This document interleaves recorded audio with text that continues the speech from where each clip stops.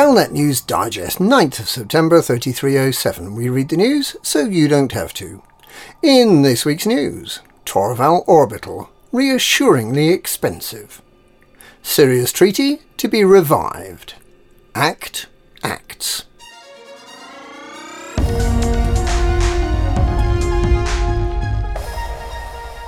Torval Orbital, reassuringly expensive. Following its recent win over Recon Construction, the new headquarters of Torval Mostopolis Mining has opened its doors in LTT 198. Situated in a picturesque spot near to a planetary ring, Torval Orbital is a well-appointed Orbis starport, with beautifully manicured lawns and fake lakes, and it wears its imperial origins proudly. Constantia Torval, daughter of Senator Zemina, will be managing the day-to-day operation of the new corporation, which has been set up after an unspecified rift between Torval and the Mostopolis dynasty, which is headed up by Mostopolis Mining's CEO Gabriela Mostopolis. It's not clear whether Senator Torval still holds a majority shareholding in the parent company, but members of the Mostopolis board have made scathing comments about Constantia Torval's business acumen, and CEO Gabriela has accused the new corporation of hijacking her company's name. The Torval dynasty seems to be establishing quite a presence within the empire.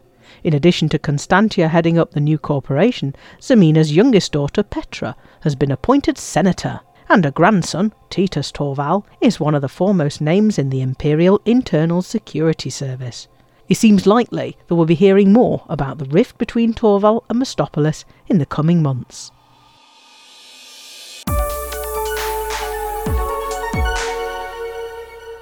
Sirius Treaty to be revived.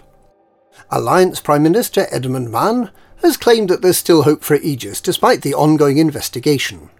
The Tri-Superpower Thargoid Research Organisation is being investigated amid allegations of operational irregularities and ineffectiveness following the loss of its megaship Alexandria on the 3rd of June. Chair of the Board of Inquiry, Paul Baumann, has not ruled out charges of criminal negligence, although there's little clarity about which court would hold jurisdiction over this Tri-Superpower organisation. Mann proposed a new cooperation agreement at the Galactic Summit in March. This Sirius Treaty would have guaranteed Aegis proper funding, in keeping with Mann's belief that defence against the Thargoids should be humanity's greatest priority. The treaty negotiations were put aside after the 9 Martyrs bombings, but Mann says he's still trying to persuade President Hudson and Emperor Arissa of its importance. Unfortunately for Mann, and for Aegis, neither the federal nor imperial leader seems particularly interested.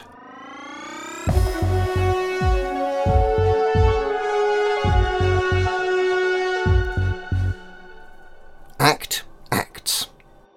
The affiliated counter-terrorism unit says it has failed to track down bomb maker Thetis 7 and warns that more starport bombings are likely.